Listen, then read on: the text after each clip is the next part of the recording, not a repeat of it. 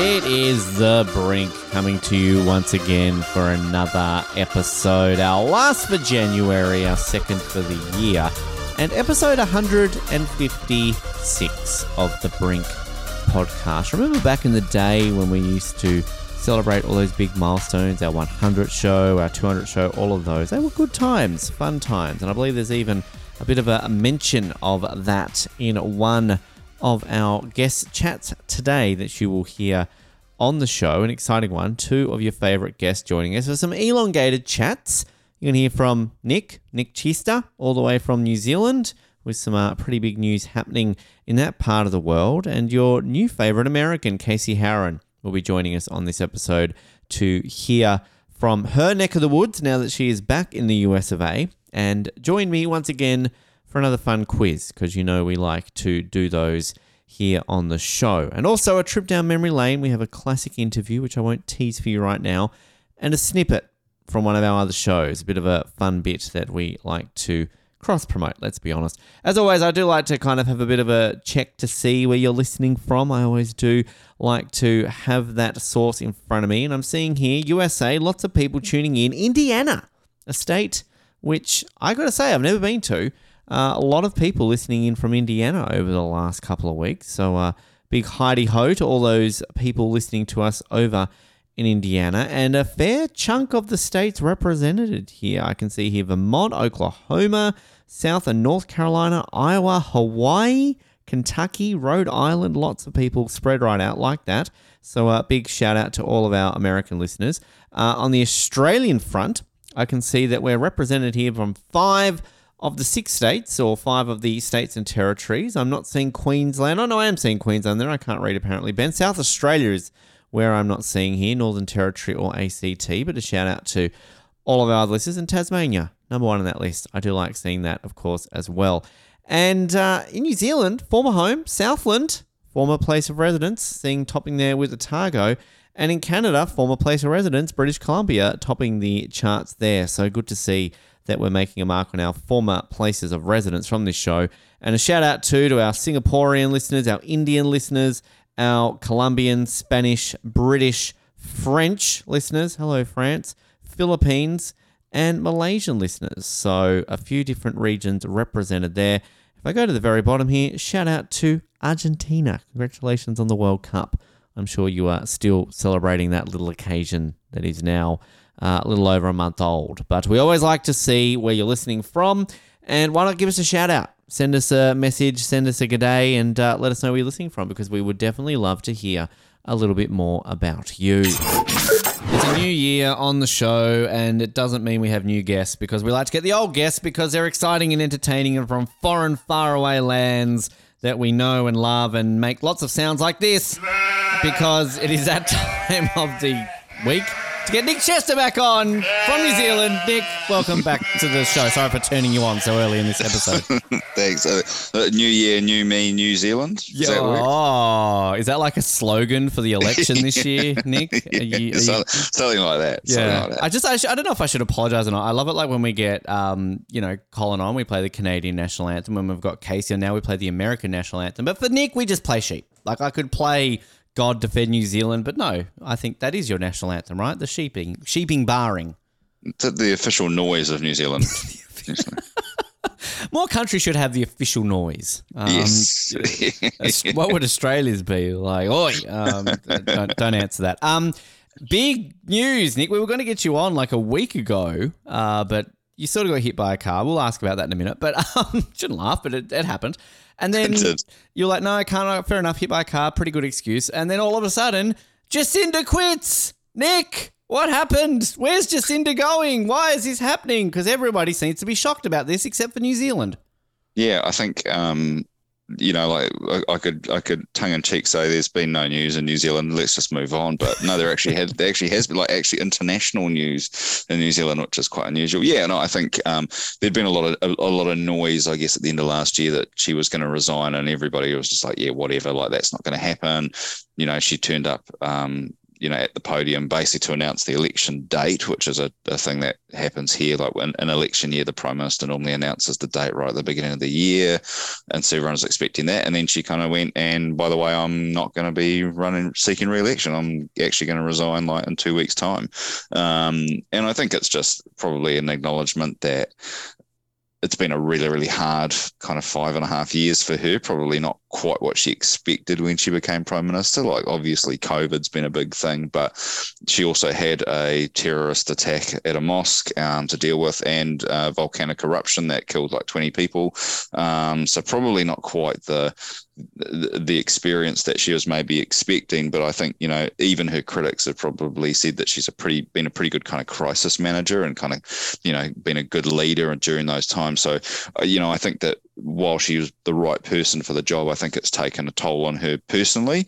And also she's, quite focused on her family, and her daughter's about to turn 5 and go to school. So I think she was really keen on actually being there and spending time with her family. So yeah, I think it probably still came as a massive shock to everybody here too. But then immediately it was like, yeah, we kind of understand why as well. Because I think the interesting thing when you look back at the last, because it's crazy you say it's been 5.5 years. I remember having you on this show when because it was that weird election, right? Where it was kind of like she didn't necessarily get elected straight away. It was like that waiting period. I remember having you talk about that, but no disrespect to your country. We obviously like to make fun of it, but New Zealand's not exactly a country that outside of New Zealand gets talked about on the world stage, but you have been in the last 5.5 years, not only with Jacinda in control, but with those, 2 of those events, obviously COVID was a global one, but New Zealand still made the headlines for how you handled it. Of course, Christchurch and then the volcanic eruption. So a lot to deal with at the same time as being sort of a real forefront in world news. Stephen Colbert talks about her all the time, had her on the shows at times. Pink was tweeting about her, saying what a good leader she had been. I don't think when Scott Morrison got voted out, Pink was going, yeah, thanks, Scott, for your time.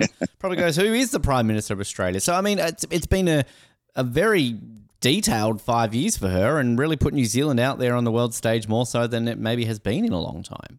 Well, I think too, it's like it probably speaks to, the world of politics that having, a woman in her mid to late 30s leading a country is unusual, like that's still quite an unusual thing. And I think the thing that's quite disarming about her to a lot of people is that she's really quite human. Like, she's not a kind of polished politician.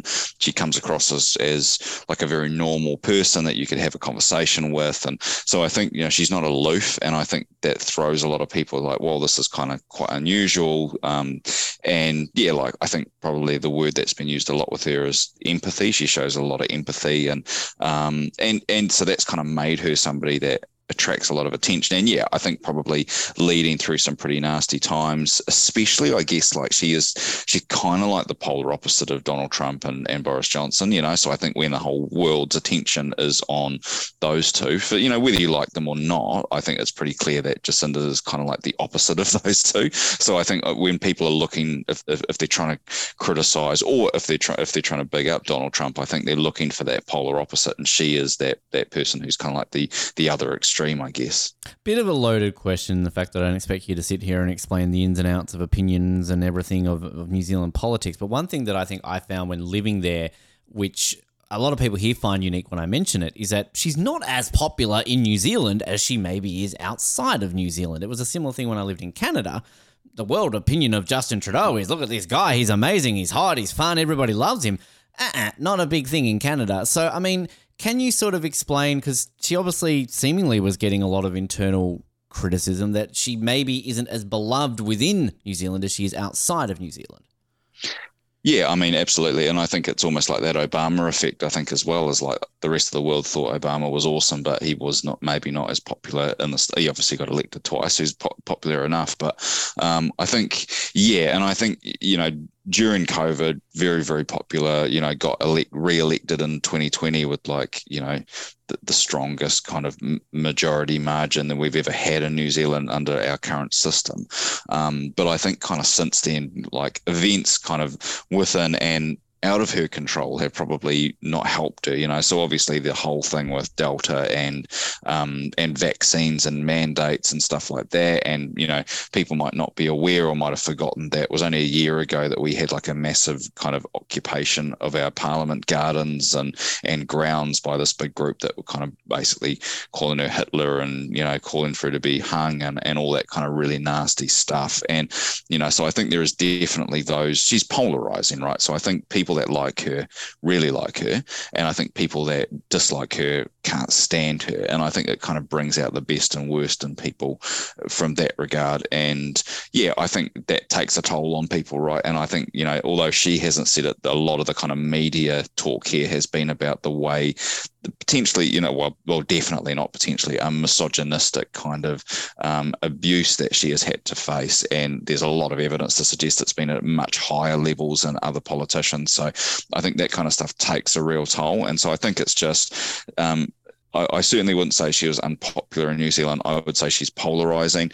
I think at the time of her resigning, she was still that, in terms of like the preferred leader, preferred prime minister, she was still far and away the most preferred prime minister in New Zealand, way ahead of the leader of the opposition and stuff like that. So while the party might be behind in the polls, she was still very much the kind of popular leader.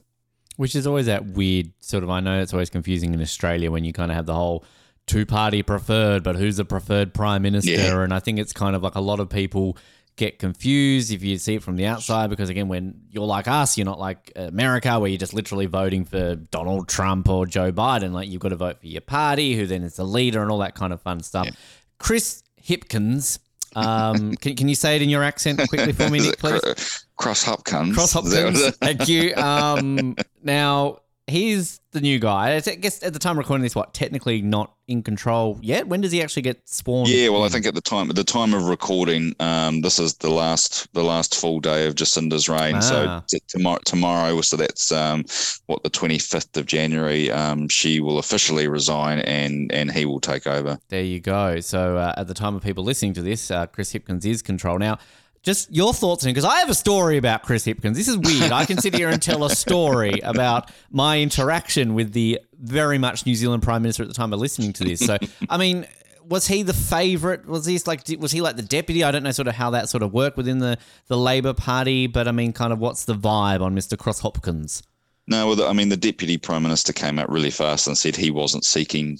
He's the finance minister as well, and so he didn't want that. He's run to be leader before and failed, and so he said it wasn't something he was after. So kind of like the most obvious person said no straight away. I think Hipkins is probably your safest pair of hands. He's probably been the one who's had lots of the kind of the big portfolios. He's kind of thought of being as like the Mr. Fix-It in the Ardern administration in terms of, if health is not going well, he gets given health. If police isn't going well, he gets given police. And he was the COVID response minister. So he's actually like, I guess that's the other thing too. He's quite familiar to the public. It's not like this is a kind of who the hell is this person? People kind of know him, but he's pretty kind of, I guess, and your experience sounds like it might be slightly different, but he's pretty kind of relaxed and laid back kind of a guy. And I think like he came into Parliament at the same time as Jacinda. He's about the same age.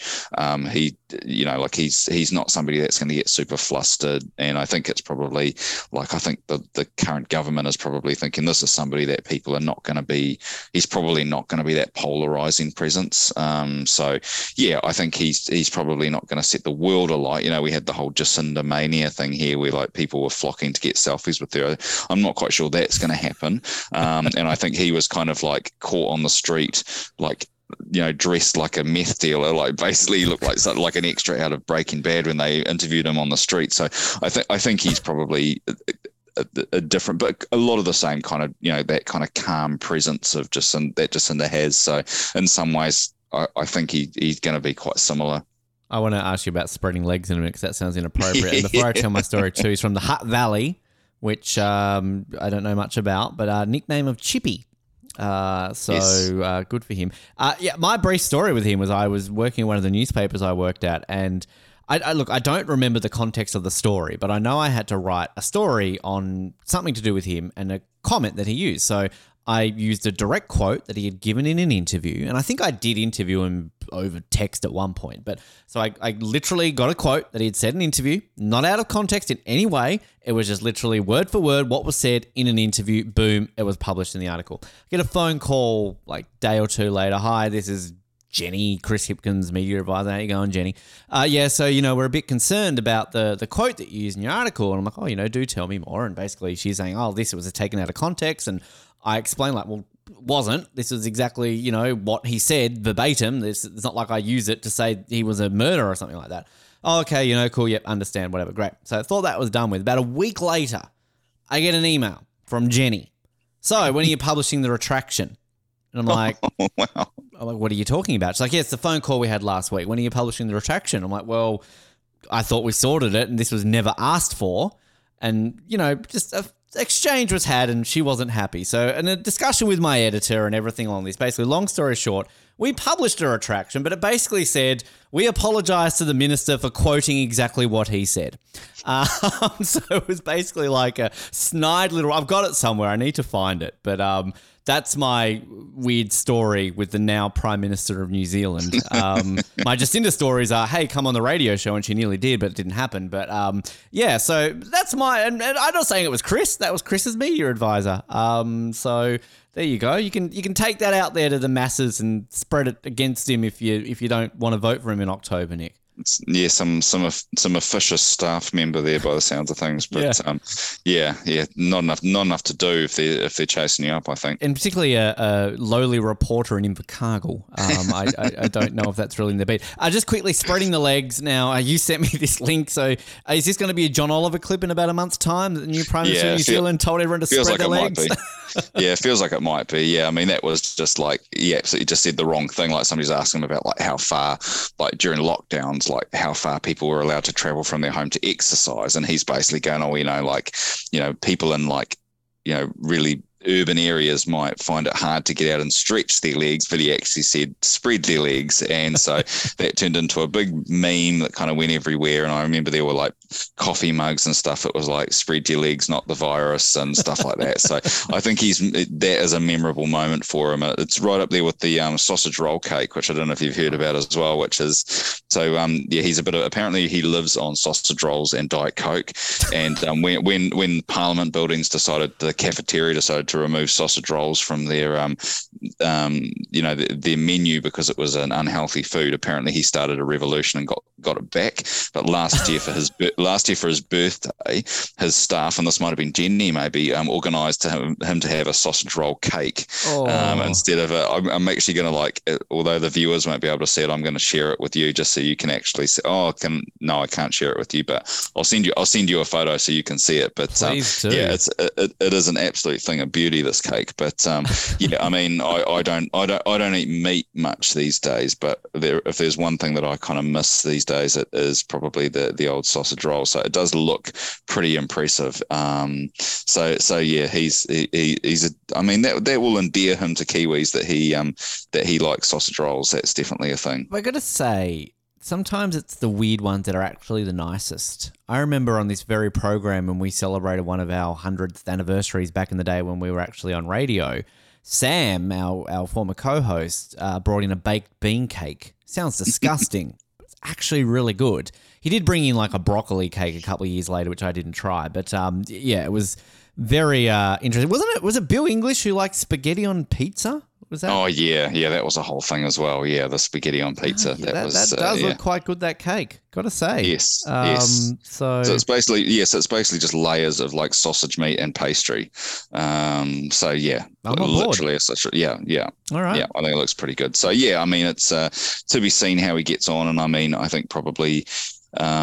If you were going to take a guess, I think you would probably say that we're more likely to have a change of government in October based on current polling, but you just never know. And so I guess the challenge to Chris Hipkins is to try and turn that around and get himself more than just a few months as Prime Minister, but another 3 years. Well, we can talk about that in the lead up because it's a big, election, isn't it? So it's not till October. I know sort of here, it's like a 3.5 year term and the Prime Minister sort of has to call it by a certain date, and generally they sort of maybe do like a maybe it's like a 2-month lead in or a 6-week lead in or whatever it is, but you've got until October, so that's a bloody long one. And I was trying to work out, like, I thought you had a snap election, but you didn't, because I think when I left, it was not long after I left that you had your election, right? It was 2020, 21? We had one 2020, and same, like, I think probably by law, I think it's only like the Prime Minister only has to call it like 3 or so months ahead. But right. I think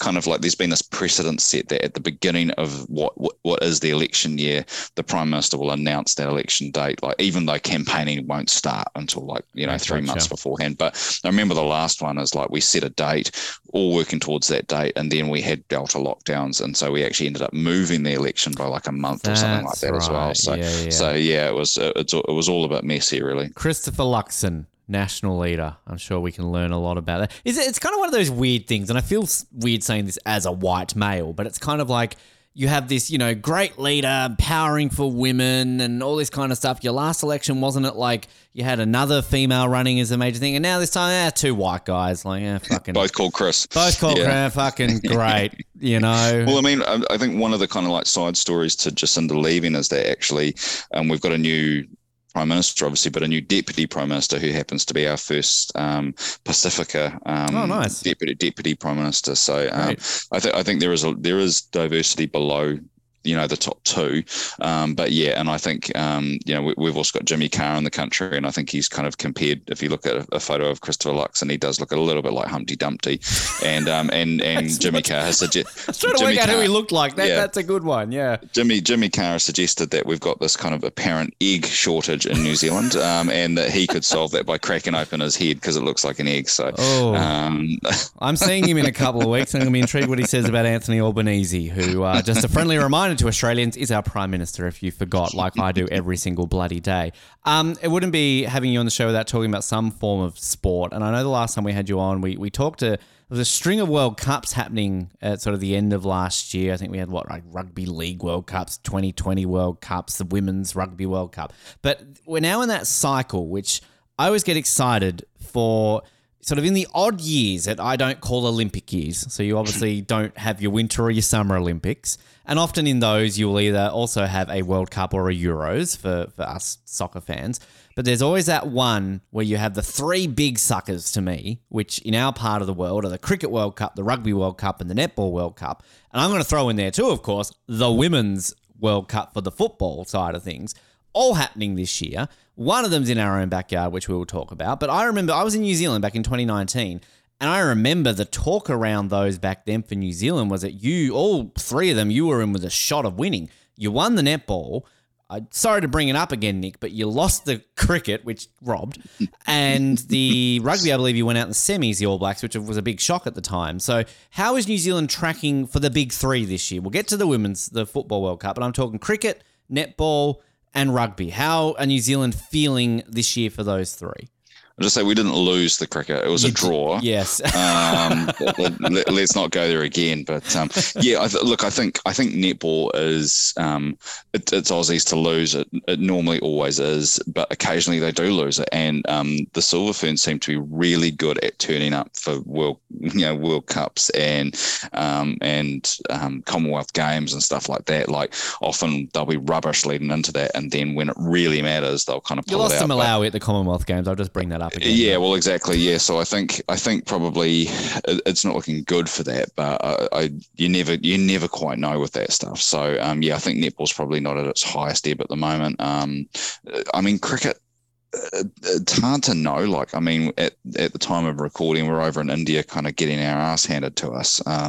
So I think when it's in, I always think like cricket is so dependent on venue, like part of the world, and like when it's played in, here or in Aussie or in England, I feel a lot more confident because they're kind of similar pitches. But when it's in India, I just feel like India, Pakistan, it's one of those 2 is going to win it, just because, it's just one of those things about cricket, right? So I'm not feeling super confident, but, with cricket, like we seem to get to the end of these tournaments, like every time. And so maybe this will be the one where our luck runs out a little bit. We've had lots of injuries in the last little bit. So, yeah, I mean, you just never know. And I mean, rugby's a weird one. I think like this is the first time I've really felt like unsure going into a Rugby World Cup. Like it does almost feel like a Football World Cup where there are literally 4, 5, 6 teams that could potentially win this. And that's not an exaggeration this time around. So I think it really could be anyone.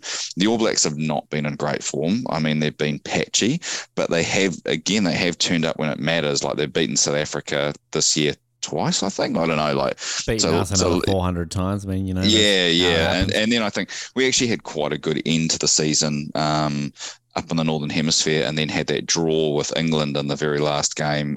So I think the All Blacks are really good at throwing in results away, and so they're going to have to be composed when it matters. I think the current coach of the All Blacks is, again, a bit like Jacinda, but a bit polarising. People like are not all on board with him. He actually coached the Chiefs, which is my kind of local team, for years, pretty unsuccessfully. So like I'm not super confident, and I think that there's a second coach waiting in the wings, so Scott Robertson, who's been coach of the Crusaders for a really long time. I think I don't think anyone would be surprised if, regardless of the results, whether we win the World Cup or not, Scott Robertson's coaching the All Blacks, because I think that feels like that's what's going to happen. So, you know, like I honestly think that the All Blacks winning the World Cup and the All Blacks going out in the quarterfinals and anything in between is possible, and that kind of is fun, and you know, and I think Kiwis aren't nearly as stressed as we used to be about the Rugby World Cup. It used to be so important that we win it, and now I think people are not quite. Their expectations aren't quite that high anymore. So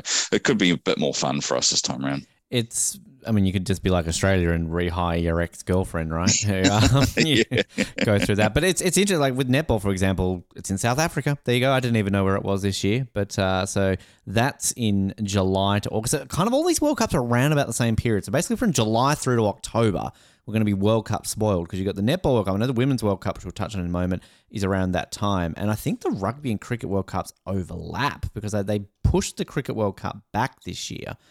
So that's from October to November, and the Rugby World Cup is September to October. So they're going to overlap, which is an oddity.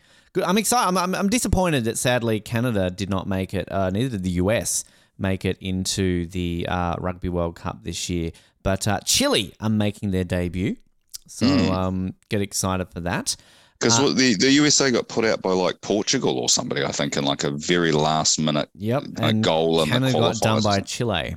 So, so they're the only debutant this year. But I'm glad Georgia's back. I've always got a soft spot for Georgia. Namibia and Romania, who I saw live at a World Cup 20 years ago.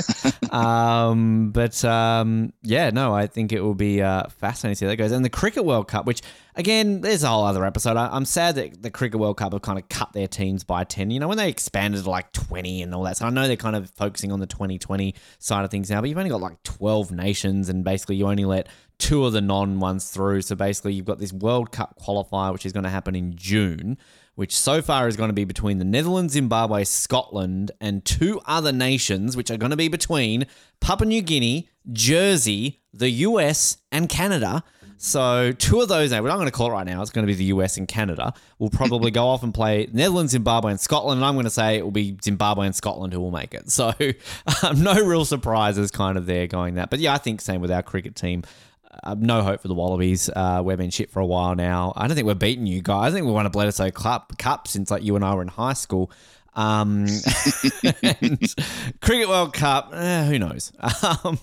Not really feeling netball. Let's go with that. But the Women's World Cup, which I just want to touch on soccer, because I guess 3 things with soccer. We'll start off quickly with the Men's World Cup. Argentina, your thoughts? Because I think the last time we were on there, we were talking about this in the preview of it. England choked, haha. But what was your take overall on the Men's World Cup quickly before we touch on the Women's World Cup this year? I mean, I think it was quite nice to see Argentina kind of finally win one. You know, like it'd been such a long time. It'll be a final I never forget, because I actually tested positive for COVID at halftime. At halftime? I was like, wow. I tested, hadn't felt well the day before, and then so I tested and was negative, and then the morning of we were up early watching the match, and I was like, I probably should just check before I go to work. So I tested at half time, and it was like positive. It's like, oh, okay. So I didn't really appreciate like how good that final was. I feel like I wish I could go back and just rewatch it, but without knowing the results. So the amazing final. I think the overall quality of Qatar 2022 was pretty average, if I'm being honest. I don't think it was an amazing World Cup, but there were amazing moments. I think it had probably the best final that we've ever seen, or certainly in my lifetime. So you can't take that away from it. But I think the overall quality of the games outside of that, people go on about it had the most goals or whatever. It also had the most 0-0 draws, and so yeah, I think not one that I think will live long in the memory, to be honest. Did New Zealand give a shit about Australia making it through to the round of 16? Did you guys even give two shits about that? Oh, there was this really dumb shit going on the news at the time about, because, like whenever we do something good sporting wise, like Aussie makes this kind of joking thing about go Australasia. Yep. And so we did the same, and I got really angry at that. It's like, no, we are supposed to hate Australia. Like we should like all be Argentinian for the week because we want to see Australia. Like I was really hoping Australia lost like 6-0 because, like that, because we have a rivalry for a reason. You don't get on board with them when it's convenient for you. But I think that was the only thing I remember from that. Well, I got to say though, Nick, moving forward, congratulations on New Zealand being the only country besides the hosts to have an automatic qualifying spot for the World Cup moving forward. With Oceania now having the automatic slot, congratulations, New Zealand, permanent World Cup attendees from 2026 onwards. Until we lose the qualifiers to the Solomon Islands. Oh, I'd be like, look, I really am weirdly happy that you guys will be there because I've always thought Oceania should get a spot no matter what, whether we're in it or not. But I really would love to see, American Samoa, famous for losing 37-0 to Australia in 2003 or whatever it was, going and knocking you down. But the thing is, with the weird qualifying thing, you'd still make that weird 6 intercontinental playoff thing that they're going. So you'll just lose to freaking Peru again. I don't know. Well, we did, because we did lose one of those Oceania qualifiers to the Solomon Islands one year, because I remember because the winner of the Oceania goes to the Confederations Cup or whatever. They don't do anymore, but they used to do that. Yeah, I remember that year. Yeah. That's right. That was pretty embarrassing. Yeah, well, I think it was embarrassing that year we lost to you in the Oceania qualifiers that one time. That was our Solomon Island moments. But the Women's World Cup, obviously in our own backyard. Now, you sort of had a bit of a chat with me recently about wanting to get tickets of the 4 venues that it's happening in New Zealand. So obviously Auckland, Eden Park. You got Wellington happening. So the 2 on the and Hamilton as well, your own backyard, and then Dunedin, the only one on the South Island. I mean, I'm guessing it would be Hamilton, close to you, your actual home city, even though you don't live there anymore. But you got tickets. You thought, because you get the US. I don't think Australia will see the US until the final, basically, based on how the tournament works. Yeah, well, I hope you do better than we did in the warm-ups with them on the weekend where we lost 5-0. But, I think it's a little bit complicated for me. I'm about to have a baby, so I'll have a kind of 6-month-old at that point, and I'd love to be able to take my daughter to a Women's World Cup, but she's 6 months old. She's not going to enjoy it, so I haven't really figured out what that looks like yet. But I would really like to go to a game. The other cool thing is that even though Tauranga doesn't have any matches here because we don't have a stadium, we are hosting the Netherlands. Are actually going to be based here, and they're obviously one of the better teams. The final 4 years ago to the US. So that's really cool. So even if I don't go to a match, it'd be really cool if they've got an open training session or something like that to go to. So I think probably it's a little bit up in the air for me at the moment, just because of life. But I'm really keen to try and get to a game if I can. Pretty sure FIFA announced what was 120,000 tickets or something, or 500,000 tickets have been sold to 120 different countries. And obviously here in Sydney, it's massive. The opening game between Australia and Ireland sold out. They're talking about moving it to the bigger stadium here in Sydney. I got tickets. I'm going to see Germany, Colombia in the groups because I've got to see Germany at a World Cup. I've got tickets to the round of 16 and I've got tickets to the final. Well, 1 ticket to the final. I lucked into one, and that wasn't even through work. That was just actually buying it myself. But good friend of the show, Jimmy, he went and bought tickets to the quarters and the semi-finals, and I'm like, oh, well, I'll do you a ticket trade. You can have my round of 16 ticket or my, Germany, Colombia. And he's like, oh, I bought 6 to each of the quarterfinals and the semis. So I'm like, I'll gladly take one. So at this rate, I might have a ticket to the round of 16, quarterfinal, semi-final, and final, but we'll see. Nice. How is, like, are the New Zealand games, like, selling out? You're in, what, Group A? You've got Norway, Philippines, and Switzerland. I mean, how are they tracking? Much news around that? I honestly don't know. There hasn't been a lot in the news about it. I suspect probably just because it's a little bit far away. So I think probably when we get a little bit closer, we might find out a little bit more about how they're selling. I do feel like I went and had a look, and it felt like FIFA wanted to, like, basically know my blood type in order to let me buy a ticket. So Yes. it would be nice if the process was a little bit easier, but such is life when it comes to FIFA, right? I don't even have my ticket yet, Nick. They're just basically like, here, we've got your money and we'll give you your ticket closer. I feel like I got scammed. I feel like I'm not going to see a ticket at all. Yeah, well, FIFA and scammed kind of go together, Exactly. don't they? Yeah, I mean, absolutely, it would be awesome to go.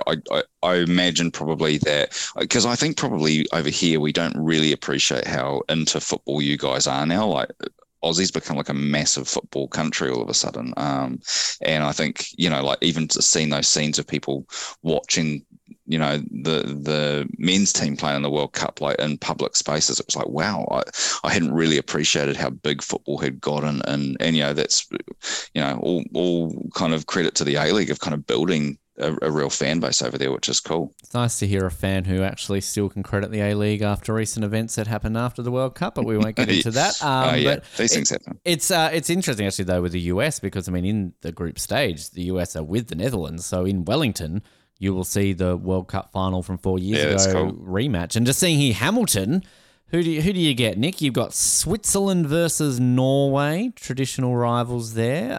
Japan and Zambia. Costa Rica and Zambia. Oh, get out the flares for that one. You got Vietnam versus playoff Group A winners, which I can tell you looks like it will be Cameroon, Thailand, or Portugal. So lock up the fans for that one, and then Argentina, Sweden, basically. So they're your group stage matches. If any of them tickle your fancy, I'm going with Zambia, Costa Rica. That'd be the one to get tickets for, I think. I reckon there might be a few of them left still, maybe. Yes. Vietnam, who knew they had a football team? Well, there you go. Because this is yes, everyone's got a football team. Well, it's the first Women's World Cup to go to 32 teams, of course, so they have expanded. Quickly, your team in the Premier League, Newcastle, doing all right, third. This is unusual, right? You guys aren't. Weren't you in the Division 1 a couple of years ago? Yeah, well, it's been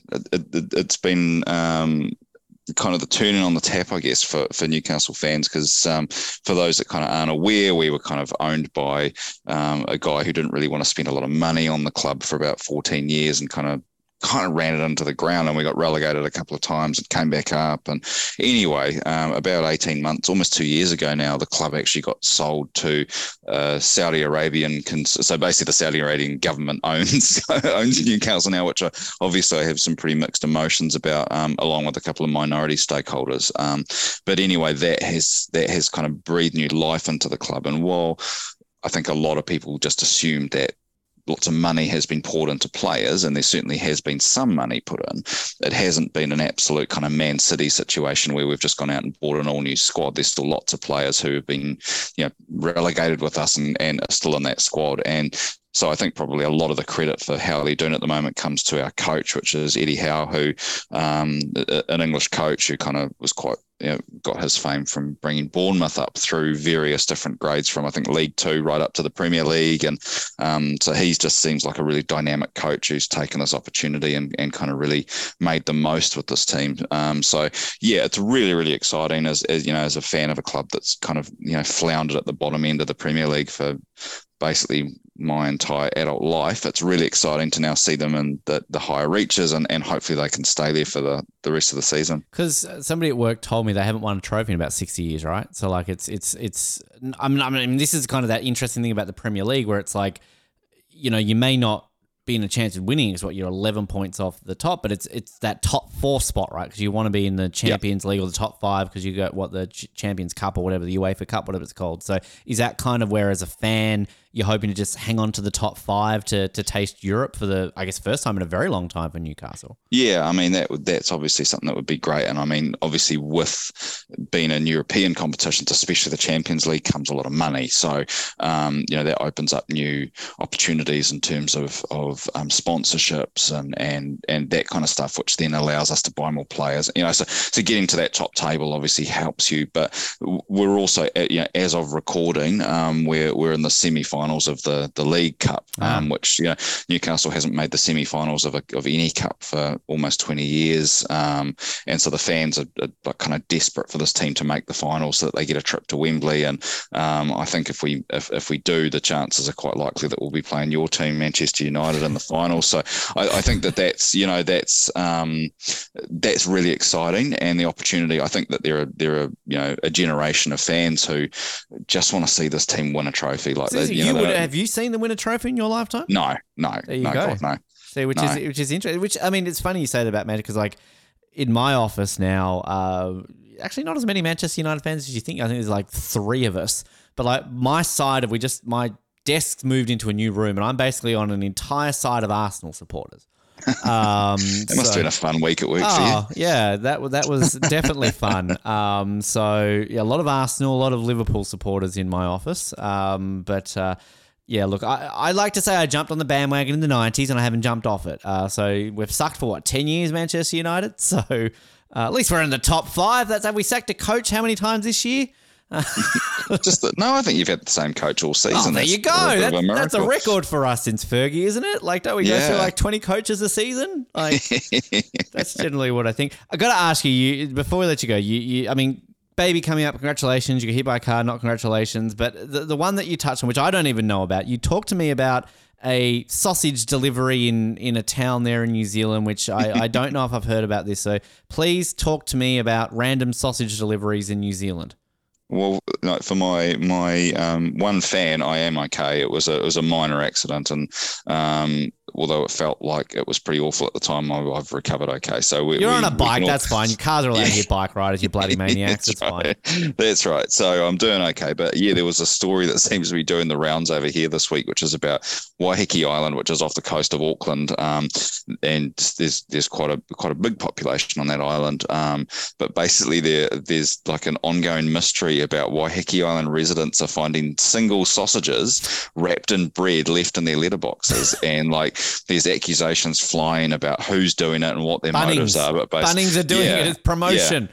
Yeah, and so basically like nobody knows who's doing it, but people keep finding these like cooked sausages in a piece of bread with tomato sauce like in their letterboxes, and like it's turned into this whole kind of, this feels like like a parody podcast, true crime podcast is about to happen about this situation. But yeah, and so one guy apparently keeps getting them delivered and he was like, this is weird, and then he started talking to his friends who are like all getting them. So like there's this big group of people and nobody knows who the mystery sausage deliverer is. So it's that's welcome to New Zealand. John Oliver's got so much material when he returns in a month, right? Like you never hear about Australia anymore on John Oliver, but New Zealand. Yeah. Which I mean, the obvious thing is set up a webcam, find out like are people doing this? Or like are the TVNZ camping outside Jim's house to see who's delivering the sausage? Well, there is one obvious suspect who has been ruled out. Well, he's ruled himself out, which is that I don't know if you had one in Invercargill, but there's a chain of butcheries in New Zealand called the Mad Butcher, and so Sir Peter Leach, who owned that, who was the Mad Butcher, he said it's absolutely not him behind it. So the obvious candidate has ruled himself out and said it's not anything to do with him. Is there a Bunnings on the island? I don't think so. No. I'm just saying it's Bunnings. Like probably not allowed to deliver catalogues anymore. So it's like have a free sausage. Yeah. If you cut it open, you'll find like this week's deals inside the sausage.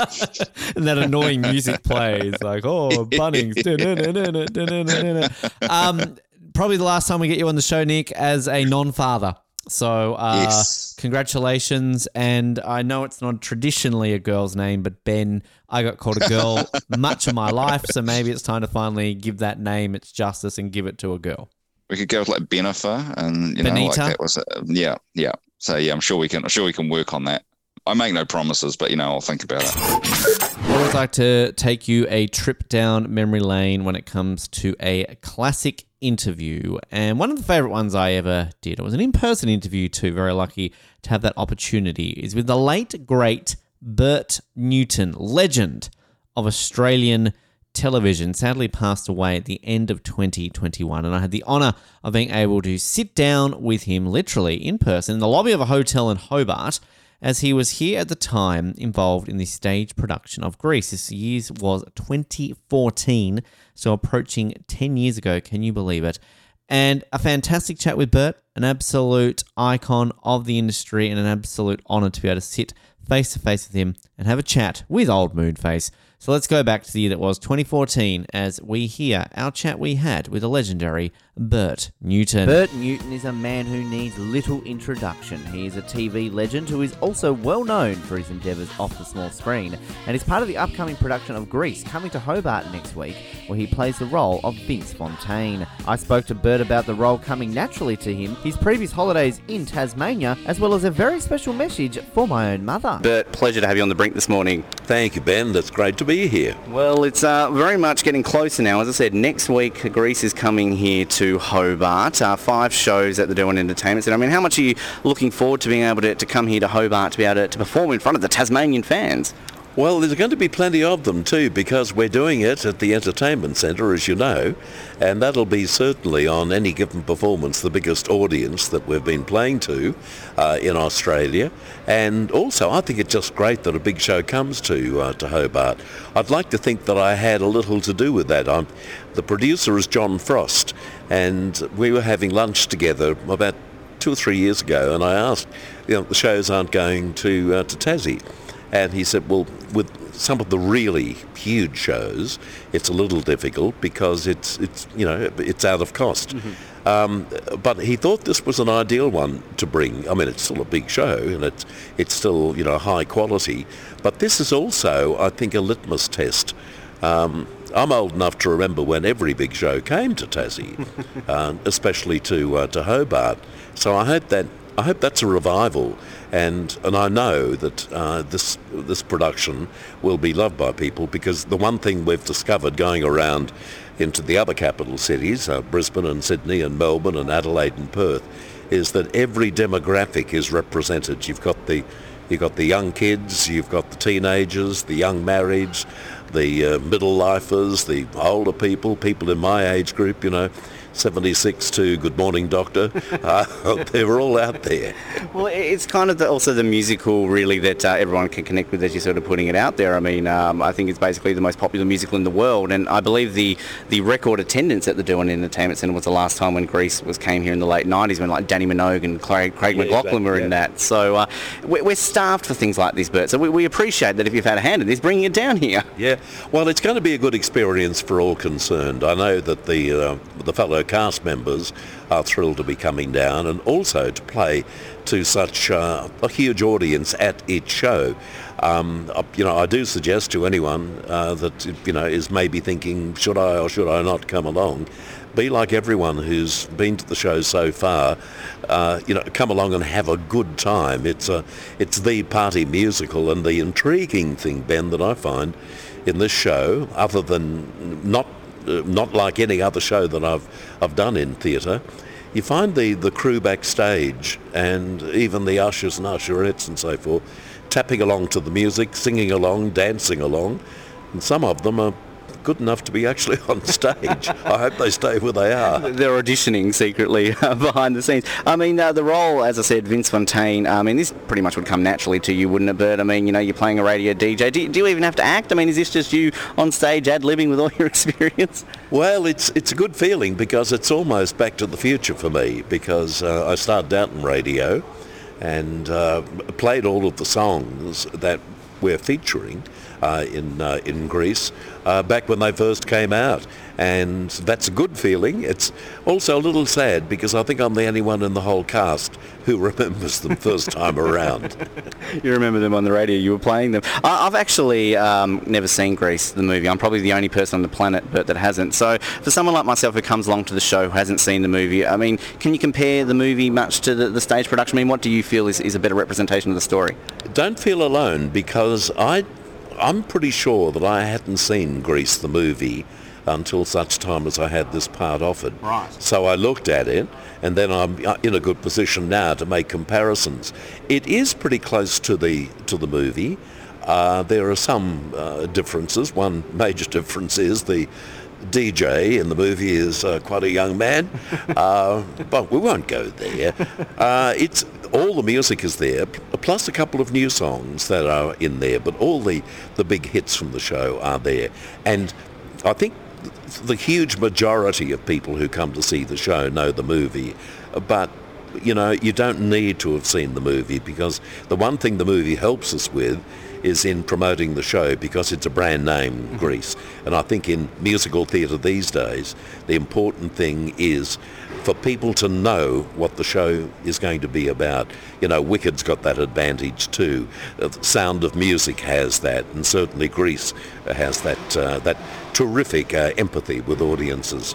Absolutely. Now, we mentioned it to you just before we started this. We had Rob Mills, Greta Scarlett in studio a couple of months ago to talk about the show. I mean, how's it been working with Millsy, Gretel, also the other great cast, John Paul Young's in there? I mean, a star-studded lineup really on this performance. Yeah, I was lucky, Ben, because I got to work with people that I've worked with before. I did Wicked with Millsy, and also quite a bit of television, and Gretel was in Wicked too.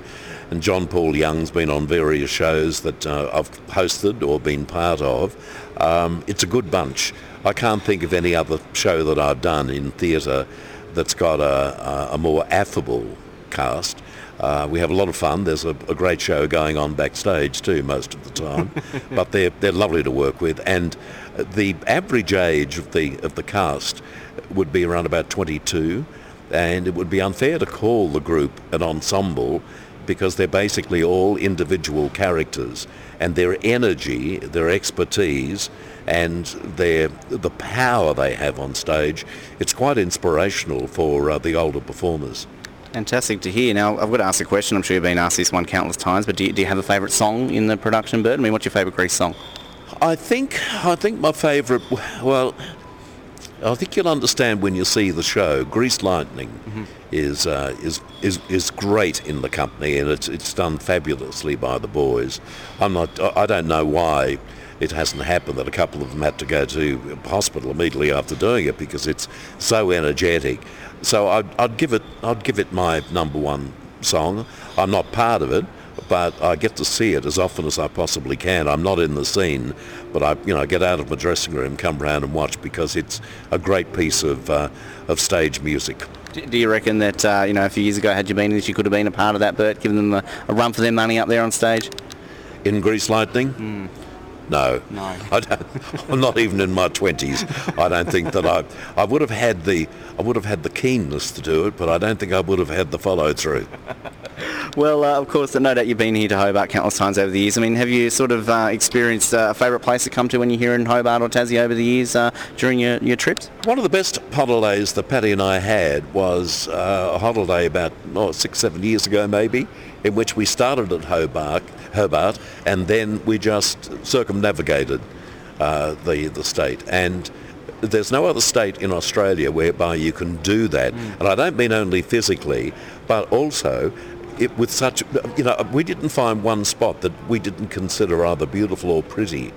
I think it's God's own country, and I suppose the proof of the pudding is, apart from the work that I've done down here, I've always tried to get down here on a break occasionally, because the people are so friendly. Coming from Melbourne, the weather in Tasmania is no worry to me, because we're sisters in arms in some ways. Although this is a beautiful springtime this year.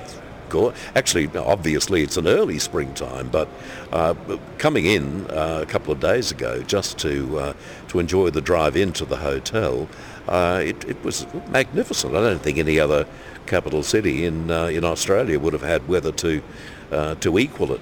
Exactly. We've sort of been spoiled this last week or so. Now, before I let you go, Bert, I have had the request. Now my mother likes to sort of know who I'm interviewing, and I update her, and I sort of show, look, I'm speaking to Bert Newton today, and she sort of, her eyes have lit up. She's going, oh, you've got to mention that I want to say hello to Bert. And I don't often do this, Bert, so can I please pass on a hello from my mother to you this morning? What's her name? Her name is Kim. Kim? Yes. Kim, this is Bert here. All the very best to you. Thank you for asking after me. I'm sure Ben wasn't telling a lie. I really hope that you said, well, please say hello to Bert for me. I'm saying hello to you. You've got a great son with a big future, and I hope that your life is filled with lots of love and good things at the moment and for the future too. Beautiful, thanks. But the only other time I've ever did that was when I interviewed Rove, and I just went through with his request and I said hello to my mum for him. So I made sure that. Of course, you can see Bert live on stage as part of Grease, which hits the Derwent Entertainment Centre next week, 5th of September, across 3 days, 5 shows. Tickets available at ticketmaster.com.au. We'll put the link out on our page. Bert, huge pleasure having you on the show today, mate. Looking forward to this next week, and enjoy your time here in Hobart whilst you're here at the moment. Thank you, Ben, and it was great to catch up with you and meet you. And lots of love to Kim again. Wouldn't be a Brink without bringing back our next guest. She's everybody's favourite person who likes to call people dickheads, and we like to play this because it's law, even though we're recording this on Australia Day. It's Casey Howren. She's back in the US, so I guess you've got to hear this now, right? Guess so. Yeah. Does it just, again, make you want to hug an eagle? I don't know. I think that's law there, isn't it? I have no idea. Welcome back. You something, what, in the where, what, who, what's happening? What? I have no idea what's happening right now. You're back in America, though. We kicked you out. So how does it feel to be back home in the land of the free and the home of the brave? Where it's winter and cold, and it was pouring rain today. Yes, which is an unheard of lyric in the national anthem, is it? Or yeah, it's the verse they got rid of. Where it's pouring with rain and it's also winter. But you can't really sing that in the summer, though. That's awkward. What if it was a sunny day? It seems like it would be lyrics that have to change constantly.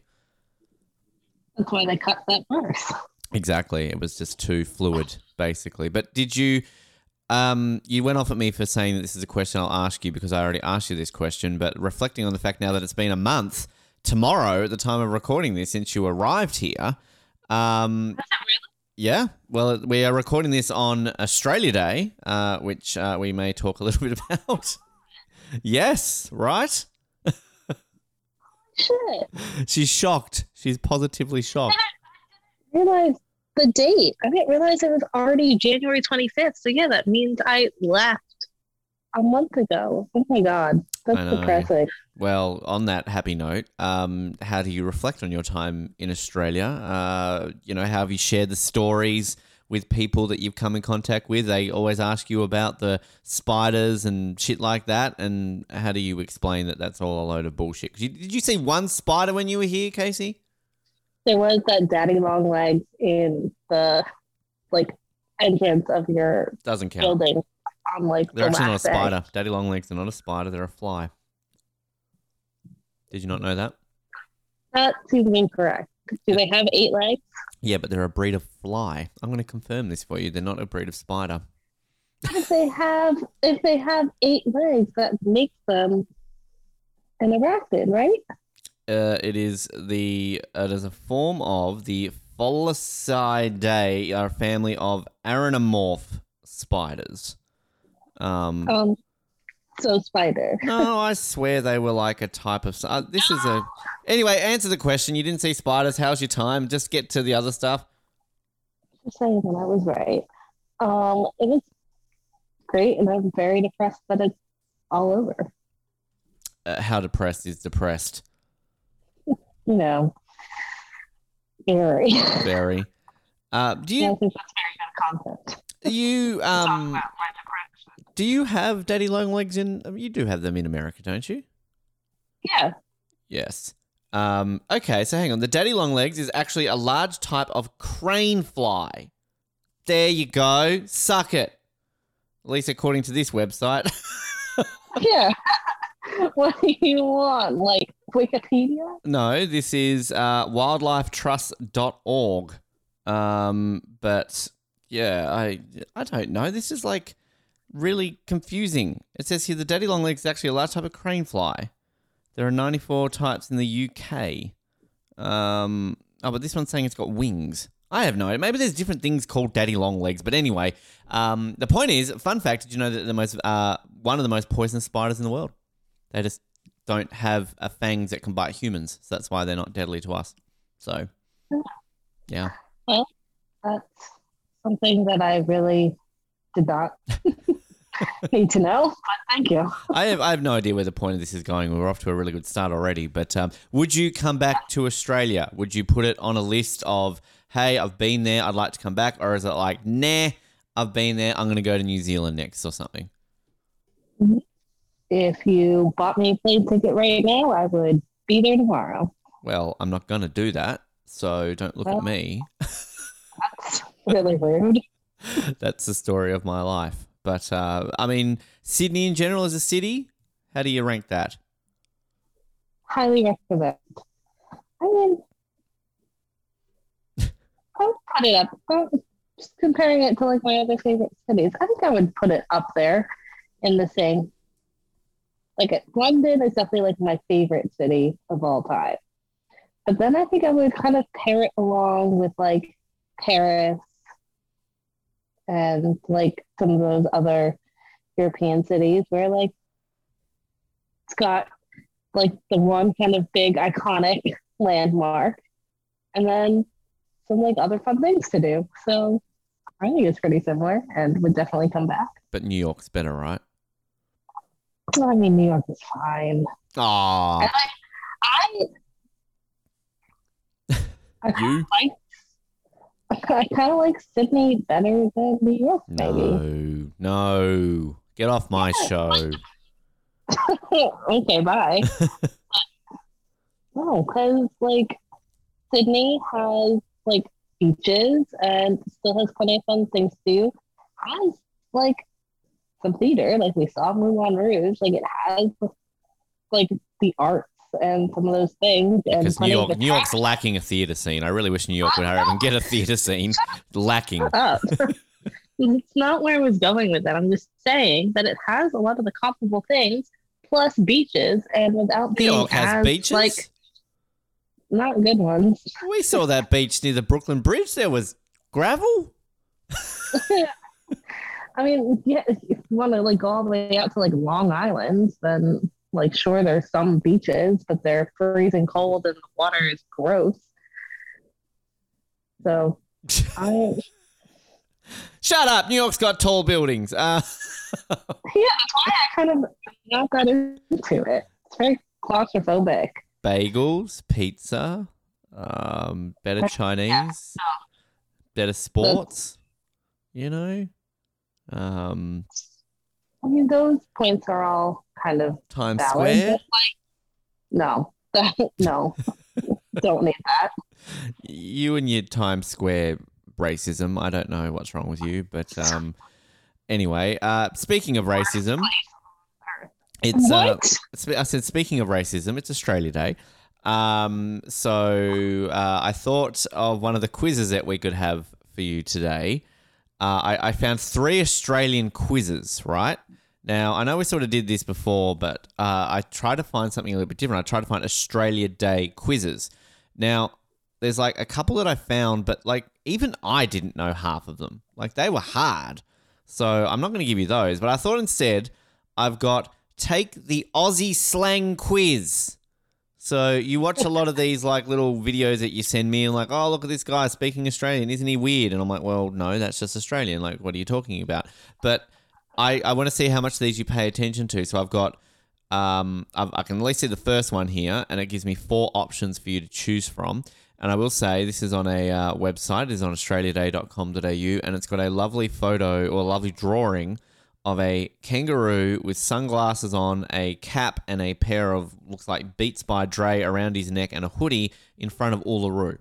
So it's very Australian. So just that's what we all wear. So are you ready for this? Yes. Yes. All right. And as usual, I'll have sound effects to help you if you're right or wrong. What does hard yakka refer to? Is it hard work, hard helmet, hard day, hard life? Yakka. Hard yakka. There's also a brand of like clothing that they've called this, which might help you, maybe. What are the options? Hard work, hard helmet, hard day, hard life. Hard day? You saying hard day? Yeah. It's hard. What is it? Hard work. Like hard yakka. Yeah, you wouldn't know the meaning of that. That's fine. What time of day is at sparrow's fart? Is it very late at night, midday, very early in the morning, or in the afternoon? Sparrow's fart. Is that a real thing that people say? Yep. 100%. Very early in the morning? Correct. You'd say like, yeah, I'm going to get up at sparrow's fart tomorrow. So, God. yeah. What are mates rates? A special discounted price for close friends or family, a rating scale of who you like most out of your friends or family, how much money you often spend when with particular friends or family, how much time you spend with friends or family. The first one. A special discounted price for close friends and family? Yes. Correct. Good job. What does it mean to be knackered? Hungry, tired, angry, excited. Tired. Correct.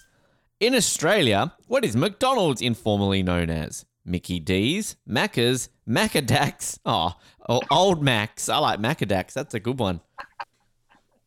And I know it's Macca's because we got ourselves some dirty Macca's a couple times. I don't know if they would have this. I might give this away if this is a future question, but we call like sweatpants tracky dacks. So, that's maybe where they get Macadacs from. What does it mean to have a crack? Start a fight, visit the chiropractor, try to attempt something, get a paper cut. Try to attempt something? Correct. What is a sanger? Someone who used to sing, a toolbox, a shower, a sandwich. I'm going to go with sandwich. Correct. To be a stubby short of a six-pack is to be someone who does silly things, someone who is missing a drink, someone who is a bit crazy, someone who has only had 5 children. I will say, just before you answer this isn't one I think I've heard of, but I can guess what it is based on a similar one. Yeah, I think it's like someone crazy. Yeah, no, I'd go with that. But that's one I've never heard of. But I'm going to give you because it doesn't tell me the answers, I think, until the end here. What was the late Steve Irwin's famous catchphrase? Far out. Crikey. What a beaut. Crikey or cool. Crikey. And the final one, you get this one. What do budgie smugglers refer to? Runner-up, shoplifter, birdcage, or male swimming costume? Swimming costume. So you got 9 out of 10. So you got the hard yakka one wrong. So yeah, the stubby short of a six-pack is what's that one? The one that's more commonly used. That it's like, oh, there are a few sheep loose in the top paddock or something like that. Like that's the one that I hear more. Yeah. That sounds more like a New Zealand thing. Yeah, well, we know what they're like. So, I mean, just to put it into reference, the Herald Sun, one of our leading newspapers in the country, their Australia Day quiz involves questions such as, what was the term the locals who assisted Australian soldiers during World War II and New Guinea campaign? The big cheese in which New South Wales town? Like, yeah. Wow. Some of them. All right. So the one I've got here that we can both do and we don't have to do all of them. It's 105 questions. I'm not here for all for that, but we'll do a few of these. Now, we can revisit these next time. Thanks to Cosmopolitan. I'm a subscriber, so I love them. The best general knowledge quiz questions. So it is just literally general knowledge. All right? So it could be anything. Okay. Would you like to give this a crack, Casey? Yep. Sure. And let's do like 20, and Okay. I'll also go in this as well. Now the only difficult thing is I can flick over to the answers, but then that's maybe cheating a bit because I might then go through and accidentally look. So what we'll do 20, and we'll try and remember what we answered. How's that? Do you have a piece of paper nearby? Yeah, but I was going to do it. You're so demanding, dickhead. Like, calm down. Jesus. Far out. Remember. Do you can have a write pen and down. paper? Fucking oath. Do they have them in America? No. We still, use rocks and chisels. Yeah, because you're so underdeveloped. All right. What is the capital of Finland? Now, I know this. Do you know this? No, I do not know this. You don't know this? Do I write this down? Is this the multiple choice thing? It isn't. No, sorry. Oh, fuck. I mean, I can give you multiple choices based on the ads I'm seeing here. Jeffrey Fabric Wingback Armchair Light Beige. Get behind the wheel to experience the most powerful engine in the segment. We're young, but we're already one of the largest. And Rachel Stevens answers tricky S Club 7 trivia. S Club 7. Can we do that one? Well, it's a video and she's talking, so yeah. Oh. Are they like S Club 4 now? Didn't 3 of them leave and then they just call themselves like S Club or something like that? Well, I mean, they did back in the mid 2000s when they broke up, but then more recently, Rachel, Joe, and Bradley had been doing. She knows the names. Look out! Far out. I was obsessed with S Club 7. Clearly, you know the names of S Club 7. Far Yeah, out. I had the Barbie dolls and watched the TV show and have a whole. You were the one. Wow. I had all of their albums. Still have it all on my iTunes. I had the single of "Don't Stop Moving to the Funky Funky Beat," whatever that one was. Yeah, I still have the full works. She literally has an album called Disney Mania, and well, I tell you one thing: the discography is not that long. You were scrolling through that pretty quickly. Yeah, it's 4 albums. Come on. Where now. are the S Club Barbies, Casey? Get them out! Come on. I no longer own them, sadly. Oh, but you're not a true fan. You got rid of them. That's why they're S Club 6 now, because you threw out Rachel's Barbie. Did you used to undress the Barbies, or was that just me?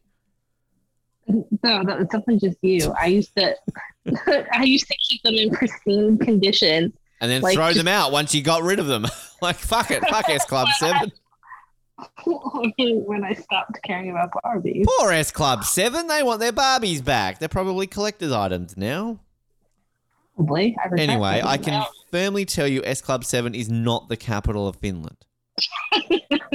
It's a fair assumption. I'm going to go with Helsinki, and you can't just copy my answers now. That's what I'm going to go with, too. No. Because now that you say that, that does ring a bell. No, it doesn't. It's just going to make me look so stupid. Well, you are sounding stupid because you like S Club 7. Number 2. What is the name of... Well, I don't know this one because I haven't seen the film. What is the name of Bridget Jones's baby in the third Bridget Jones? It's the one I haven't seen. Oh, I don't know. Let's go with Jessica. I have no idea. I haven't seen it either. Give me a guess. Go on.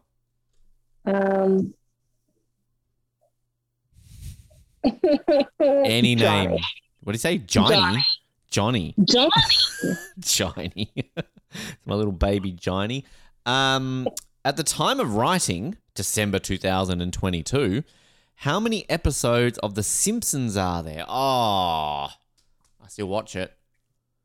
So they're up to season 32. If there's 22 episodes in a season, math is not my strong suit. Where's the calculator?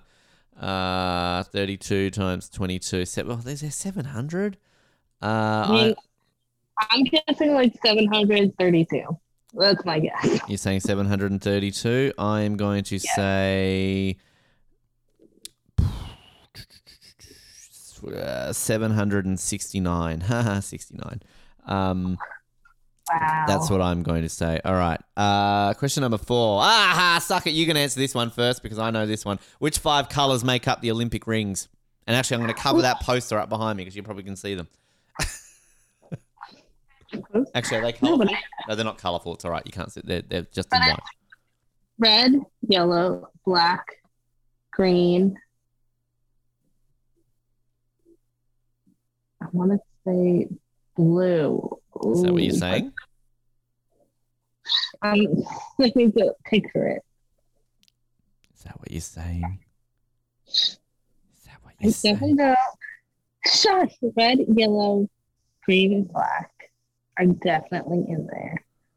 Definitely in there.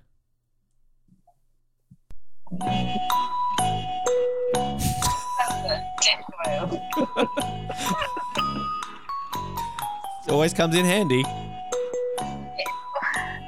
I think it's blue. Because isn't it that like it? Each of the colors are like the main colors that are found in all flags in the world. Are you going with blue? I mean, other options are like orange and purple, and like those aren't it. Yes, I'm going blue. Are you sure? Yes. Okay. Well, you would be correct because they are the colours, and yes, they do represent all the continents of the world and the flags of the world. So good job, Casey. That took forever to think of the colour blue. I really doubted myself on that one for some reason. Sure. All right. Another one that I know, and you can answer this one first. This is the Ben Waterworth quiz. I should really subscribe to Cosmopolitan. In which decade was Madonna born? She's in her 50s now, right? I don't know. You tell me. You're answering it first. Oh, what was 50 years ago?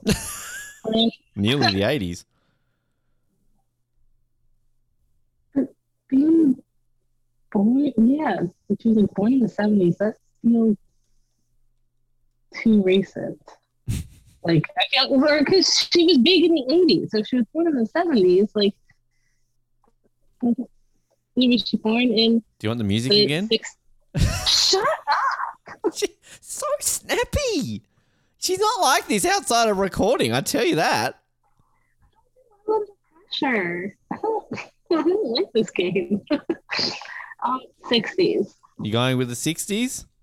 Yes. Okay. Well, you're going to be wrong because it's the 50s. She was born in 1958. So just saying. Holy shit. She's the same age as my mom. Aw, look at that. Maybe I need to meet your mum. In number 6, what is the... this is obviously a British quiz. You might know this one. Then you live there. What is the most sold flavour of Walker's crisps? Salt and vinegar? I have no idea. I know the British do love their vinegar, so that might make sense, actually.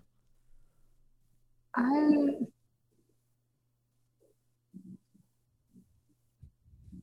trying to, picture them. I know there's salt and vinegar, too. Oh, you are? Oh, damn it. There goes that music. All right. Again, I don't know the answer to that one. We'll find out soon. What is the biggest animal in the world? I'm pretty sure it's a blue whale. It is a blue whale. Oh, it is a blue whale. Oh, listen to me. Well, we never made it to the Natural History Museum in New York together. I've been but there they before. have said together. Oh. I think that's the giant blue whale. I remember that. Yeah, I've seen that. Oh, fuck. I don't want to answer this question. For 1 point, put the following Kardashian Jenners in order of age, oldest to youngest. Khloe, Kylie, Rob, Kourtney, Kendall, Kim, Chris. So for 1 point for all of them or 1 point each? Which ones are we counting? So Khloe, Kylie, Rob, Kourtney, Kendall, Kim, Chris. I didn't even know there was that fucking many. Now I feel sick. Well, Chris is the mom, so she's oldest. Yeah, I mean, I agree with that. I don't know where Rob falls in there, but it goes, if with the girls, it goes Kourtney, Kim, Khloe, Kendall, Kylie. So hang on, you're going Chris first, then was Rob second? Yeah. No, I don't Who's know Rob? where. Who the fuck is Rob? They randomly have a brother. I didn't know that. Where's Caitlyn in all of this? Why isn't Caitlin on this list? Because I don't know. It says Kardashian Jenners. I don't know. Well, you should. All right, so Chris first. I'm also going Chris first because she's old. Chris, and then Courtney, Okay. Kim, Okay. and Chloe, Okay. and Kendall, Okay. and Kylie. Okay. And I think So you've got I Rob really don't know where Rob and falls. how many are there? 8. No, 7. 1, 2, 3, 4, 5, 6, 7. So is Rob last? I mean, he might be between Kim and Chloe. I don't know. We're taking way too much lip service on this bullshit question. Where are you putting Rob? Between Kim and Chloe. Between Kim and Chloe. So you've gone Chris, Courtney, Kim, Rob, Chloe, Kendall, Kylie. Okay. Well, I'm going Chris, Kim, Chloe. I have no fucking clue and I don't care. Rob, Courtney, and the other two, Kylie and Kendall. Sure. I'm not even going to be able to read my own writing when I read this out, but sure. Okay. I know this one. How many times has Andy Murray won Wimbledon playing singles?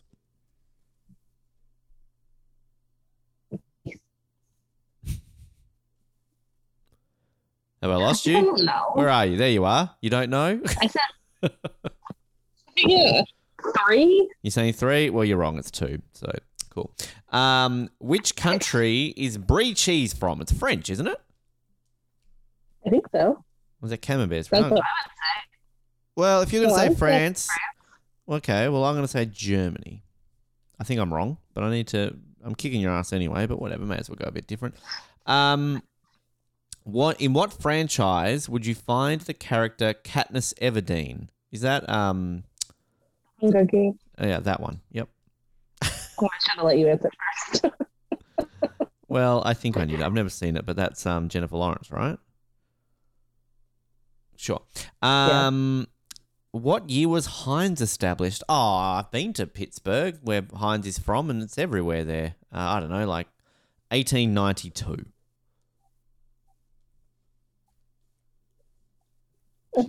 She's thinking. See, I was going to guess like 1952. 1952. Okay. I think it's older than that, but you could be right. Oh, I know this one. I know this one as well. What is the capital of Iceland? Is it Reykjavik? Yeah. 10 points extra if you can spell it. Reykjavik. I mean, can anyone name another city that's in Iceland? I actually know this one as well because we literally was talking about this the other day at work. Who came second in the Women's FIFA World Cup in 2019? Who did America beat at the World Cup in 2019? What did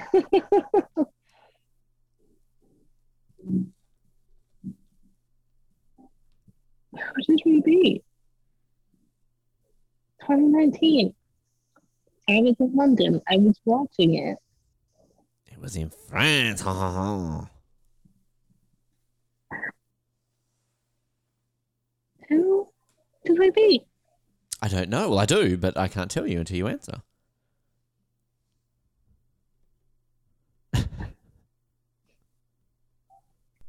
I don't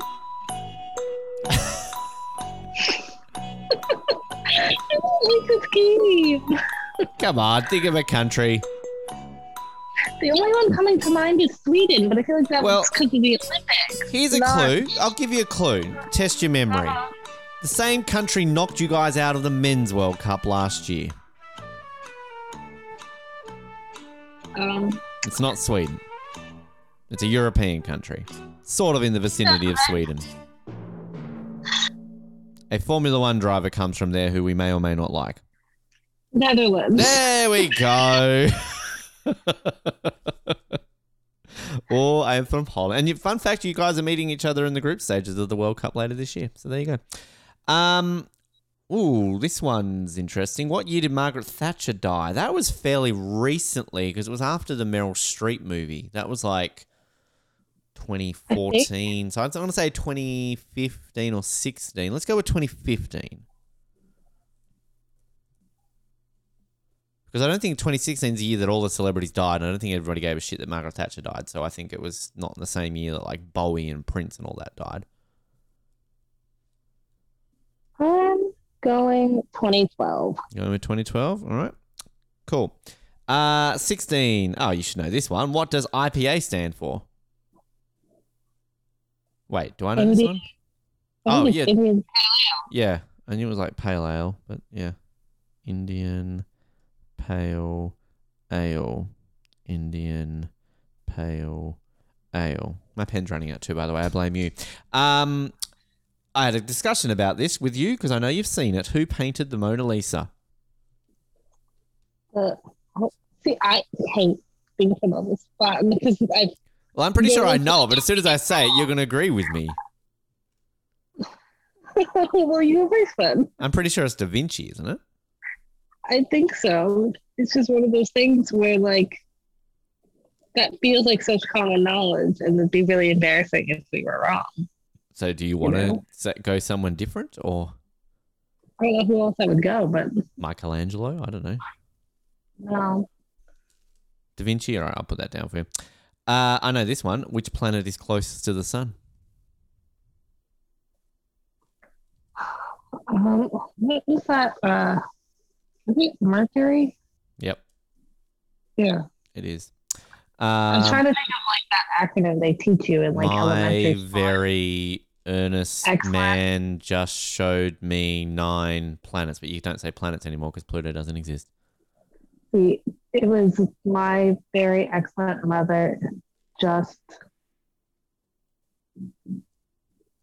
something us 9 pizzas. Oh, okay. And now I can't remember what Saturn's would be. Showed us 9 pizzas? That doesn't make sense. Sold us. I like the one that we had in Australia for like trying to remember the order of north, south, east, west. It was never eat soggy wheat bix. Never eat soggy waffles. Hey, there you go. It's always clever, these little ones. Did you ever have the one like about like the pink sky at night, sailor's delight, pink sky in the morning, sailor's warning, so you knew you're going to have good weather the next day or bad weather? Or sometimes people say shepherds instead of sailors. But yeah, clever. People are clever. What was Queen Elizabeth II's surname? Is that Windsor? Or was that Diana? No, that was Diana, wasn't it? I did look this up once because I remember as a kid, I'm going like, why is she just the Queen? Does she not have a last name? Well, Spencer. No, yeah, Diana Spencer. It was Windsor because isn't it House of Windsor? Yeah, but I think because on the Crown, it was a big storyline because Prince Philip was Mountbatten, and he wanted her to take his name. She was going to, but like it was a big deal to like no longer have the House of Windsor being in like the monarchy. So do you think this was referring to her maiden name or her married? Like, I think she had Windsor, but Harry and like William were Windsor Mountbatten. They're not Spencer? Because Diana Spencer, she would have taken the last name, wouldn't she, of Charles, right? Yeah, so I think. Are you going with Windsor or are you going with Mount? Well, it's either Windsor or Windsor Mountbatten, but I think it's Windsor. You're going to go with Windsor? Okay, look at you, smarty pants. All right, the last one, we'll cap it here at 20. Oh, and you're sad because you're going to have to come back because question 25 is a Harry Potter question. At 20, who plays Del Boy Trotter in Only Fools and Horses? No fucking clue. Let's do the Harry Potter one instead. No, let's skip that question. Keep it for next week, Casey. I have no idea. Burt Reynolds. See, I don't know either. I haven't heard of them. Let's do the Harry Potter question instead. Next week. Who are you guessing with? Patrick Swayze. Patrick Swayze. Oh, rest in peace, Patrick. And rest in peace, Bert. He died too, didn't he? All right, let's go through this. All right, so question number 1. I said Helsinki. You said nothing. I am... Oh, that's the wrong one. Hang on. Let me cancel that. Let's try that again. I am correct. Yay, Ben. Woo, Ben. I didn't say nothing. I then copied you and said, yeah, that sounds right. That doesn't count. Number 2, that was the baby one, wasn't it? The Bridget Jones one, yes. So you said you said Johnny, I said Jessica. We're both wrong. It was William. Of course it was. Of course it was. Now, episodes of The Simpsons, you said 732. I said 769. 69. I'm going to give it to you because it was 738. Very close. Good job. Well done. All right, the Olympic rings, black, green, blue, yellow, and red. We're both correct. Got there eventually. I'm right about Madonna because it was 50s. The most popular chip. Both wrong. Cheese and onion. Yum. Love cheese and onion. Good flavour. The largest animal in the world. Both correct. Blue whale. All right. Oldest to youngest for the Crapdashians. So do we get a point each for this, or do you want the point for the whole thing? Point for each correct. Okay. So first, Chris. So we're both correct there. Good job. Next, Courtney, you're correct. Good job. Next is Kim. You're correct. Then it is Chloe. God, you're kicking ass on this. Then it is Rob. Sorry, you're wrong then. So you don't get that point for Chloe. I swapped Chloe and Rob. You did. But then Kendall and Kylie got correct. So that's what, like 1, 2, 3, 4, 5. Good job. Wow, you might have taken the lead with that one. The Andy Murray one, I'm correct. And for those playing at home, he beat Novak Djokovic in 2013 and Canadian Milos Raonic in 2016. There you go. The Brie question, you're correct. I should have stuck with my instinct because it's France. The Hunger Games, we're both correct on that one. Heinz, you said 1952. I'm giving myself a point because it was 1869. I said 1892, so I'm closest. So suck it. Reykjavik, we're both correct on that one. Netherlands, even though I gave you the fucking answer. I'm going to give you the point for Margaret Thatcher because it was 2013. So you were closest. Indian Pale Ale, we're both correct on that one. Leonardo da Vinci, both correct. Mercury, both correct. Windsor, both correct. And we both said Burt Reynolds and Patrick Swayze. It was the esteemed David Jason. Love him. He's my idol. Yep. You might have won this based on the Kardashians. 1, 2, 3, 4, 5, 6, 7, 8, 9, 10, 11, 12, 13. I got 14. You got 1, 2, 3, 8, 9, 10, 11, 12, 13, 14, 15, 16, 17. Fuck you and your Kardashians. Boo, Casey. Boo. You can't win on this show. This show's rigged for me. Anyway, we'll come back next week for the Harry Potter one, perhaps. I mean, I'm dying to know what the question is. Yeah, I don't actually know the answer to it, so you might. I like the one afterwards, a Tom Hanks question. What else do we have in there? Just quickly. Got an Anne Hathaway question. Oh, there's a Ferrero Rocher question. You might be in the right wheel space to do that. There's a Daniel Craig question, but it's not the type that you want to. There's a Friends question. There's a Love Island question. There's a Scooby-Doo question. Cool. Lots of ones here. Anyway, Casey, as she's choking to death, do you need a moment? Are you okay? Do we just need to just make sure that you're alive first before we move any further to say goodbye to you? It's all right. Just never killed a guest on this show, so. Yep. Want to give a plug to what you're drinking so that you can give them a tag of them killing you? My lime LaCroix went down the wrong pipe. Come on, LaCroix, you suck. Casey, thank you very much for your time. Yeah, I'm sure listening to me cough a lot. From time to time, we like to bring you a little snippet of some of the other shows that we are involved in, at least here from my perspective. Of course, we have a whole network of other podcasts.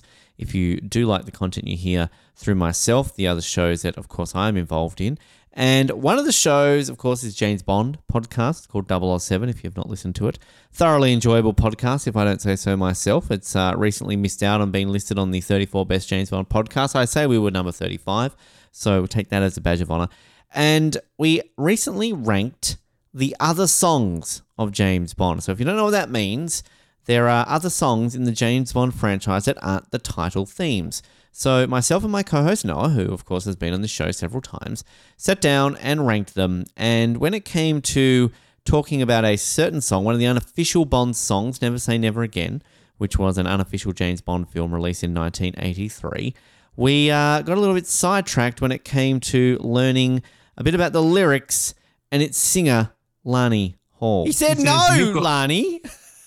Well, it gets worse. She says, "But you've got all the moves and I've got them too. No matter your attitude or your mood, I'm coming through." Lani, get consent. And she said, "I don't care. Let it be. To be with a man who says never, never say never." And then says, "I beg you, I'll reach you, I'll teach you, and I'll reach take around." You." Reach around Lani. That's what they call her.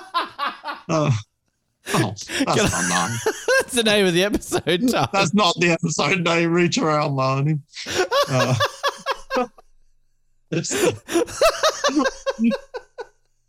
I apologise to Lani Hall. Is she still alive? I'm going to pay you $5 to send Lani Hall an email saying, "Fuck off, reach around Lani." That's a tenner at least. Reach around Lani. That has to be the episode title. Come on. I went to write Lani Hall and I wrote Ian Hall, not Ian Dion. She is still alive. Oh, she's reaching around. Sorry, Lani. Her husband is called Herb. Herb Hall? Herb Hall and Ian Dion. I'm going to go walk to get some herbs from the local herb hole with Reach Around Lani. Herb Hall is like, the Bond girls. That's kind of a Bond boy, Herb Hall. Reach Around Lani. She's done a song with Herb Hall, "Lovely Day," featuring Herb Hall. So maybe that could be our thinking music if we don't get anything better. We'll do Lani Hall, "Lovely Day," featuring Herb Albert. What's it called? Reach Around. Sorry, "Lovely Day." I will pay me $5 to apologise. I just want to say that I'm the one who gets into trouble again. Noel's the one who came up with Mustasha, called Sheena Easton and what's-her-face Loopy a slut, and now he's gone with Reach Around Lani. Also, Reach Around Lani. The one who said those certain comments on a Survivor Oz episode that I get labelled with after all these years. I apologise to Lani. You came up with Reach Around Lani. Reach Around Lani. That's the episode title. Totally. No, it's not. Totally. Where's Colin? We need Colin here to tell you off. I'm just going to message him and say, "Do you agree that the title should be Reach Around?" He doesn't know what Reach Around means. So he's going to say yes. Oh, yeah, that sounds very funny. That sounds family friendly. Around Lani. So, yeah, Never Say Never Again. I'm championing Lani Hall. I've got it 15th. You guys had it both at the bottom. So good on you, Lani. And that Canadian show that Colin always talks about, Kids in the Hall, with Lani in the hall. Like, who is Kids she? in the Lani Hall. Oh, no. There's something else about Kids in the Lani Hall. Now, I'm not one here to sit and talk about the methodologies of our rankings of those shows, but sometimes they can get a bit carried away, and we like to have a bit of fun with it. So if you like what you heard there, search for 007 online and you'll be able to listen to all the episodes and never miss any of the comedy. Trying to wrap it up for another week here on the Brink. Big thanks to Nick, to Casey for joining us, and obviously great shout there to be able to go back in time, listen to that Bert Newton chat, and a lovely trip down memory lane from the late, great Bert Newton. We will be back for a new episode probably in a couple of weeks. We like to sort of maybe spread it out a little bit now in between here, maybe not necessarily always weekly, but we'll be back in February at least one point, so stay tuned for that. If you never want to miss an episode, of course, search for The Brink on wherever you get podcasts from around the world. And while you're there, leave some feedback. We'd love to hear what you think of the show. You can rate us, you can leave some star reviews. I reckon about a 4 today. Decent episode. I definitely am up there on that page. And stay tuned over those coming weeks because we've got some exciting guests lined up to appear on this show. So make sure you never miss a beat here with The Brink. Thanks again to Nick. Thanks again to Casey. Thanks again for you for tuning in. My name is Ben. Remember to keep sucking those oranges, Hobart. And good night.